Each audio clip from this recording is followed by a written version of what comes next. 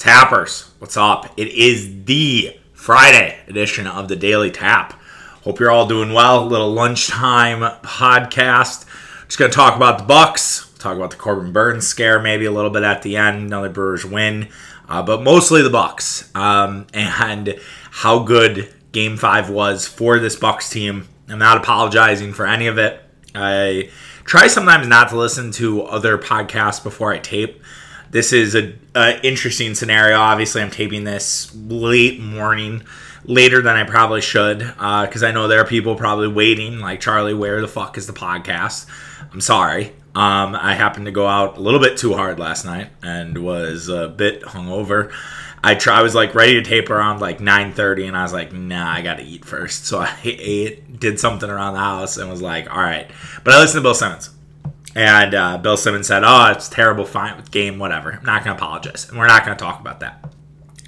Because what we're going to talk about is the fact the Bucks are one game away from getting to the NBA Finals. They are one game away from getting to their first Finals appearance since 1974, having a chance to win their first title since 1971. Now, they probably will not, to be honest. It doesn't sound like it. I've seen some things today that now the Bucks are hopeful maybe in the finals. I talked to somebody else who said maybe Monday, potentially, he could play in game if there was a Game 7. But the Bucks have a chance to close the door on Saturday night. And whether it will be with Trae Young or not, I don't really care. And I will not apologize. And I do think that this Bucks team can win without Trae Young. Or with Trae Young, excuse me. I think this Bucks team can win in 6. I think the prophecy can actually happen. It could become a reality, which would be so crazy, so ironic. The Bucks winning in 6, actually, to get to the finals. Like, Bucks in 6, I've always thought was kind of lame. I'm not going to lie. Because it was a Brandon Jennings comment made against one of the best teams in the last probably decade against the Miami Heat. And that Bucks team, if you look at the Bucks team that Brandon Jennings was talking about, it is an absolute dumpster fire of a roster. It is nothing that would even resemble a team that could give the Heat a game. The Heat blew the doors off Milwaukee. I've argued with Mitch that I thought that was one of the lowest points in Bucks history because no one was cheering for Milwaukee. Nobody was engaged. Herb Cole was just hoping to get to the 8 seed like Herb Cole did. And they were a below 500 team, and they were absolute garbage. And you had this Bucks in 6 thing that then took hold, and now it's become a calling card for fans, and it's become a real thing. And I said after the review, I think before the series, actually. It was before the series. I said, fuck Bucks in 6, like Bucks in 4. And I there's a guy who follows me on Twitter. I forget his name, I'm sorry. But his handle is Bucks in 4. And his sort of mantra is that we should change it to Bucks in 4. But the fact that Bucks in 6 could become a reality is incredible. And I think they can do it without Trae Young. I think they proved that tonight. And I think they can do it with Trae Young. But let's talk about the game and let's talk about how they did it. It was a lot of Brook Lopez and Bobby Portis down low. The Bucks absolutely dominated the paint. They just took complete control of the paint. They lost the paint battle in Game 4, and then in Game 5, they reestablished it. And the amount of playmaking that Drew Holiday and Chris Middleton did to free up Brook and Bobby was incredible. Brook Lopez, 14 of 18, 33 points, will definitely go down as the Brook Lopez game. The game where Brook Lopez was extremely, extremely effective. And the reason he was effective is because the Bucks were finding him just on catch-and-shoot opportunities. Brook barely dribbled. He didn't really bring it down at all. Sometimes some of his problems, he was just going right up. They were giving him just such easy opportunities, and the Hawks didn't know what to do with it. John Collins is a baby in there. I think I said John Collins is dead. I yelled at him at the Broad House. I got on the bar, so I apologize to those who were there and saw that. Weak Broad House crowd, by the way, was really quiet. I was surprised. I hope for Saturday we'll have a bigger one. We'll talk about that later. We'll do that at the end. But anyways, they didn't have an answer. Like, they brought in Ngunwe. I mispronounced his name. The rookie out of USC. I apologize. The rookie out of USC. and he couldn't do anything. And he's been actually really good in this series against Giannis, and he had no answer for Brook Lopez. Bobby Portis was too fast for him, and that's the other problem. It's like Brook and Bobby combined are just a weird combination for this team right now, and they don't necessarily have an answer because it is a awkward group. You have Clint Capella, who I think is, again, too slow for Portis and Lopez. And how can you be too slow for Brook Lopez? I shouldn't say he's too slow, but Capella doesn't work. Something there was not working with Capella, and Capella was out of the game. And then you had John Collins, who seemed like he was in and out of this game. Like, it was all off for the Hawks from the go. And if you're a Hawks fan, even if Trae Young comes back and it's no Giannis, you have to worry about this. Like, yes, Trae Young will provide shooting. He will provide a boost. But the fact of the matter is they don't have an answer inside.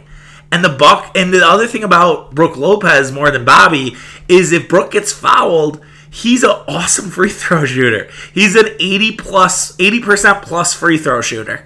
And so even if he does get fouled, it doesn't matter. It doesn't matter because he's going to go to the line and he's probably making both free throws. So it is a real problem for Atlanta with or without Trae Young when you have to deal with Bobby and Brook inside. And it's just a problem. And I don't know what exactly that adjustment is. Nate McMillan did a great job adjusting, packing the paint in Game 4. In this game, they did feel a little off. Now, this is similar to what the Bucks were dealing with without Trae Young. They had to kind of adjust on the fly, but McMillan had to know Giannis was going to be out of this game. There's no way he could have came in and been like, oh, yeah, Giannis is still playing in this game. There's no fucking way. Absolutely not. And so, I don't know. I thought they were exposed. I think not enough people are talking about the fact that the Hawks were exposed last night. Like, last night, you saw why the Hawks might wear the 5 seed, right? Like, they just don't have enough guys. And so, okay, they get Trae Young back. Let's just say Trae Young plays in Game 6. Let's play this out. Trae Young gets back.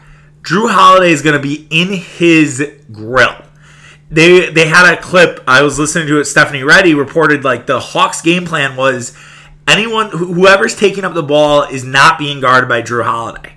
And that's an interesting nugget that was shared. Like, I don't know if I was the Hawks, I would share that nugget. It's really good reporting by Reddy. But, if the Bucks know that, isn't the plan just going to be, all right, we're not going to have Drew pick anybody up? Well, PJ pick up the top guy, and then Drew's going to just stick on, like, a Trae Young or something? I don't know.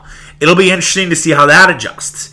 And the Bucks were switching everything last night. For those who clamored for switching defense, the Bucks switched at all times last night, and it was an awesome adjustment by Bud. It really sort of prevented a lot of open shots. There were only a few moments where they had open looks, whether it was Bogdan, whether Danilo Gallinari, who doesn't fucking miss for some reason. Kevin Huerter had a couple open ones, but it wasn't like it had been in the other games. So will the switching continue when Trae Young's out there? I don't know. I think it should. I know they'll try to get Trae into mismatches, and we've heard, Lopez has been kind of unplayable with Young out there. I don't know. And the crazy thing is like if they don't have Giannis, like I think I'm okay sacrificing on defense with Brook's offense. And if we're slowing it down a little bit and we can figure out ways to kind of prevent that floater, I don't know how many floaters he's going to be taking. If he has a bum ankle, bum foot, isn't the floater like the worst shot you could take with one of those? Because if you're elevating on one foot and coming down on said foot, like you can only really take the floater on your good ankle, right? Like you can't do it on your bad ankle. Like that doesn't seem like it would work. That seems like it would fucking hurt. Like, even if you're healthy enough to play, like, that would have to hurt. Like, the last time I had a bad ankle injury, just for whatever, for people who care, like, yeah, I couldn't do a lot of shit. Like, it hurt. It was swollen. It just, and I'm not a basketball player at all. I'm just a fucking big kid who tripped in the middle of a street in Ireland and thought he broke his ankle. But another story for another time. Anyways, but like I don't think he's going to be doing a lot of floaters. I think Trae Young would be limited, and in a way, if Trae Young's back, their defense gets worse. It just does. And weirdly, it could free up more opportunities for Brook and Bobby. It could free up more opportunities inside because Trae Young cannot not exactly guard anybody. Trae Young's going to allow Jrue Holiday to get to the paint. He's going to allow Chris Middleton to get to the paint. And there's going to be a real problem. And they're going to have a real issue. And I really like the Bucks in this game on Saturday. I just do. I had both Mitch and Murph, Broadhouse boys, go to me, we're going to get pumped in Game 6. Like, we're gonna lose. Trae Young's back, we'll lose. I'm like, how? Like, am I just, like, too much of a naive sports fan? But, like, I looked at that and I was like, all right, if these guys can do this, they just showed to themselves. We kicked the shit out of the Hawks without Giannis. We literally laid down the hammer. Like, even though I don't think it ended what? It was a 11-point win for the Hawks, or for the Bucks, excuse me. It was an 11-point win, but it never was close. It never felt close. It got maybe tense a little. I think it got down to 7 early in the third quarter, and that was like the closest it got. It never got past 6. And the Bucks just established themselves, to me, as the best team in the East. That's what the Bucks did, in my opinion. The Bucks said, all right, Giannis is out. We are still going to show that we are the best fucking team left in the East. And that's what the Bucks did last night. And I think that is really important. So I don't get it. And I don't know if it's sharps, whatever. A lot of early money has come in on Bucks plus 1.5. Bucks are a 1.5 point dog, or they're 1.5 point favorite. Regardless, like 84% of the handle right now is on the Bucks. And Julian Ledlow of DraftKings was saying that's due to a lot of big money on the Bucks. That people are betting big on the Bucks. And I'm not always like, hey, trust the money or follow the money. But in this scenario, I am, because I believe the same things that those guys are seeing. The wise guys, whomever, are friends in the desert, shall we say. The Bucks were so much better than Atlanta without Giannis. And I don't think this is an indictment at all on Giannis. But I just think it almost made it easier for the Bucks against this Hawks defense without Giannis, because they were able to do a little more with just freeing it up. It was a lot more open. And I'm not saying that Giannis clogs lane. I'm not saying that the Bucks, with Giannis, they would be worse. They would have lost this game. No. It evened the playing field a little bit, weirdly enough, because they were able to do the switching. They were able to let Chris and Jrue create more than they usually do, because Giannis initiates a lot of the offense. I want to get to that too, because I think that's a big takeaway from this game. You have to understand that this team can easily win this game on Saturday. One other thing to mention is the fact that Chris Middleton, the creator, is a real thing. So Chris Middleton, he had some moments where he had a bad turnover late. Sometimes the brain just kind of goes off for Chris. I don't exactly get it. I was a little hard on Chris in the review where I was like, Chris didn't have that great of a game. Chris, kind of watching some highlights, like Chris was fucking good in this game. Chris played really well in this game, and I should have gave him more credit on the review. So that's on me. I apologize. But the night for Middleton, he was 10 of 20 from the field, 2 of 6 from 3.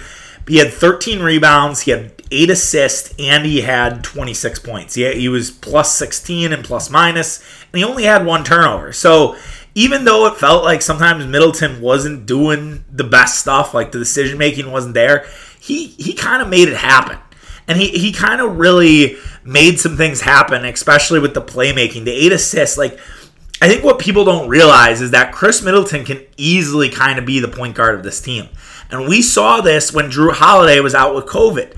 And we saw Middleton kind of initiating the offense, and it worked really well. It worked really well against Denver and for a half against Phoenix before the Bucks blew that huge lead in the second half. And then they went on a long losing streak, and there you have it. But Chris Middleton, the creator, needs to be more of a thing. even with Giannis, whenever Giannis gets back, whether it's this season or next season, you need to have some moments in the game where it's like, all right, let Chris run the offense here for a 4-minute stretch. Let Chris run the offense for 5 or 6 minutes. Like, that should be one of the biggest takeaways from this game, is that Chris Middleton needs to have the ball a little bit more at the start because he makes shit happen. And I think part of the reason why Bobby Portis and Brook Lopez had such a good game was due to the Middleton creator role.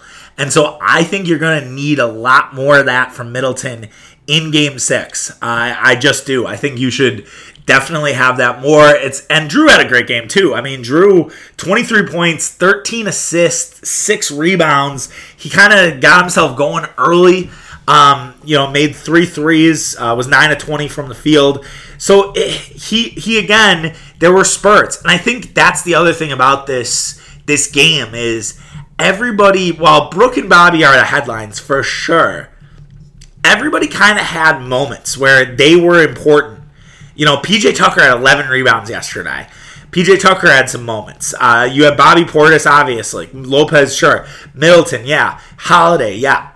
Cat kind of had a 9 off the bench. I thought Pat had some bad moments, but Pat had a couple big moments too.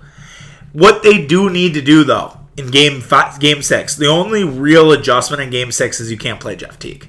Jeff Teague is borderline unplayable. No, he's not borderline. Fuck that. He is unplayable. Jeff Teague cannot be out there. Whatever we have to do as Bucks fans to get Jeff Teague off the court, it's needed. Like, if someone is in Atlanta and can barrel roll into Jeff Teague so he doesn't get on the court, that would be appreciated. I know Drew Holiday needs rest. But you can't tell me that they can't go with Chris Middleton for all 48. Maybe not, but go for as long as possible. Let Chris Middleton, if Drew goes out, so here, let me set it up.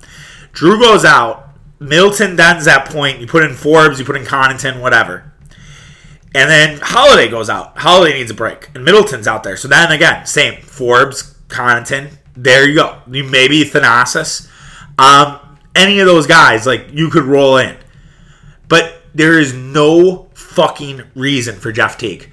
Absolutely none. He was terrible. I know he had 3 assists, but defensively he's just so lost. I know Matt Velasquez had a snarky tweet about Jeff Teague came in, everybody was worried, and the Bucks are +1 in the score. They were, but the energy changed. He is just a mood killer. He's one of those people at a party that just they have to bring everybody else down with them. It's I don't know what it is about Jeff Teague, but that's what he brings. He brings bad vibes, bad energy. No Jeff Teague, please, for game number 6. And if you're asking if I'm ready for game 6, I am. I think I won't think about with sports, and this is with the Packers, the Brewers, the Bucks, Marquette. I don't think about the game too much ahead of time. I did think about what I was going to wear, which I don't know what that says about me, but I thought about what I was going to wear, and I thought about who can I watch this game with, because Mitch is gone, Murph's gone. So I was starting to text people last night, and I was like, hey, I need Brothouse boys. My Brothouse boys are gone. I might bring a Brothouse gal. I've been trying to convince my fiance to go with me, who I think will be so embarrassed that she might not be able to do it. She might be like, you are too much of a psycho that I can't deal with this. But I don't know. I think that we're gonna have somebody. Doze is coming down. I think we'll have a couple people there. So and honestly, I said this on the podcast, I think Wednesday or whatever. Open invite, man. If you want to come down, I'll be there. You want to watch the game somewhere else? I'll be there. You want to celebrate? I'll be there. And I do think it's going to be a momentous day. I realize that there is a chance for another Wisconsin heartbreak. And I know that we have dealt with a lot of heartbreak. So when you feel like you're finally on the cusp, where you're on the goal line, it's really hard to convince yourself that you're not going to get punched in the dick again. And maybe we will. Maybe we'll go to a Game 7. And we'll have to talk through that, and we'll do another Game 7. I think I said after the Game 7 to Mitch on our Tapping the Keg show, I was like, I don't want to do another Game 7 for a little bit here. Like, I need a few. And the fact that we'd have to do it again, tail end of a holiday weekend, all of us are hungover, just filled with sausage, and we have to just watch the Bucks in the Game 7. I mean, first of all, it extends the weekend. Like, look, if the Bucks go to Game 7 and it's in Milwaukee, like, there's no reason why anyone should work the entire week. Like, either we're depressed or we're going to the finals on Thursday. So pick a side, and I think work should just not be a thing for like 2 weeks. It should be like a European country. Like, we should just have off for 2 weeks. Like, that's what we should have. And I bet England's doing that with their soccer team. England has a big game against Ukraine on Saturday. So it's so easy to just be pessimistic. It's so easy to just expect the heartbreak. I will say this. I don't know. It'll be tough to deal if it's down it'll be down into the wire. I guarantee you it will. We haven't really had a down to the wire game. Like, Game 3 maybe was headed that way. Game 1, I guess, was that. Game 1 was probably the best, like, basketball. And I think that's part of the Simmons frustration, is that all these games have been kind of uneven. Game 2 was a fucking blowout. Game 3 was a blowout for the Hawks, and then the Bucks came back. I thought Game 3 was awesome, but I'm also a Bucks fan, so what are you going to do? And Game 4 was just so weird because it was the Giannis game. Like, it was the Giannis injury game that will be forever burned in my memory. And Game 5 was just this awesome, scrappy group of guys who don't fucking quit. And I know we're all worried that the shoe is going to drop. But just remember, this team is fucking mentally tough. I know sometimes they make dumb decisions and that might not look like mental toughness. But they went into Brooklyn down 3-2 at one point, remember. Kevin Durant had a shot that probably ends a lot of people. They came back, blew the doors off Brooklyn the next night. Said, all right, whatever. It's over. Short memory. Game 7, absolute slog of a game. Durant's going crazy. Giannis is doing his best to keep up. And Durant hits a shot that forces overtime after a bizarre Brook Lopez play. And that should have been the moment when the heartbreak started. And I've said this a few times, and I'm going to say it again. There's just something special going on. You can feel it. I can feel it. I think sports, it's so hard to explain, but you just, it's different, man. Like, this is a different vibe. I didn't feel this way with the Packers last year. I thought the Packers were really fucking good, but I didn't feel like it was a special team that just they were catching everything they were supposed to. Everything was kind of breaking their way. 2010 was special. And it started with the Rodgers game against Atlanta, where he, coincidentally enough, where he goes just off against an Atlanta team that was 13-3. And he has one of the best football games I have ever watched in my life. I don't know if I will see a better game than that. It was an absolute gem of a game. And then you're playing Chicago, and you get B.J. Raji taking an interception back for a touchdown for the win. And then you go to the Super Bowl, and the Super Bowl really wasn't close. And they were that team. I mean, there have been years where this hasn't actually happened, though, right? Like, the Brewers in 2018, I felt a little bit of that, but it was always a David versus Goliath with the Dodgers. Now, with this Brewers team now, if they continue the way they are, it could be a really special October as well. Because this Brewers pitching staff is good enough to play with anyone in baseball. And now that their offense is kind of rolling, another huge run production day for the Brewers. They had 7 runs in this one. It was close, and then they added, 3 insurance runs at the end. And this is my guy KFC says, I'm from Barstool, like, insurance runs are better than sacks.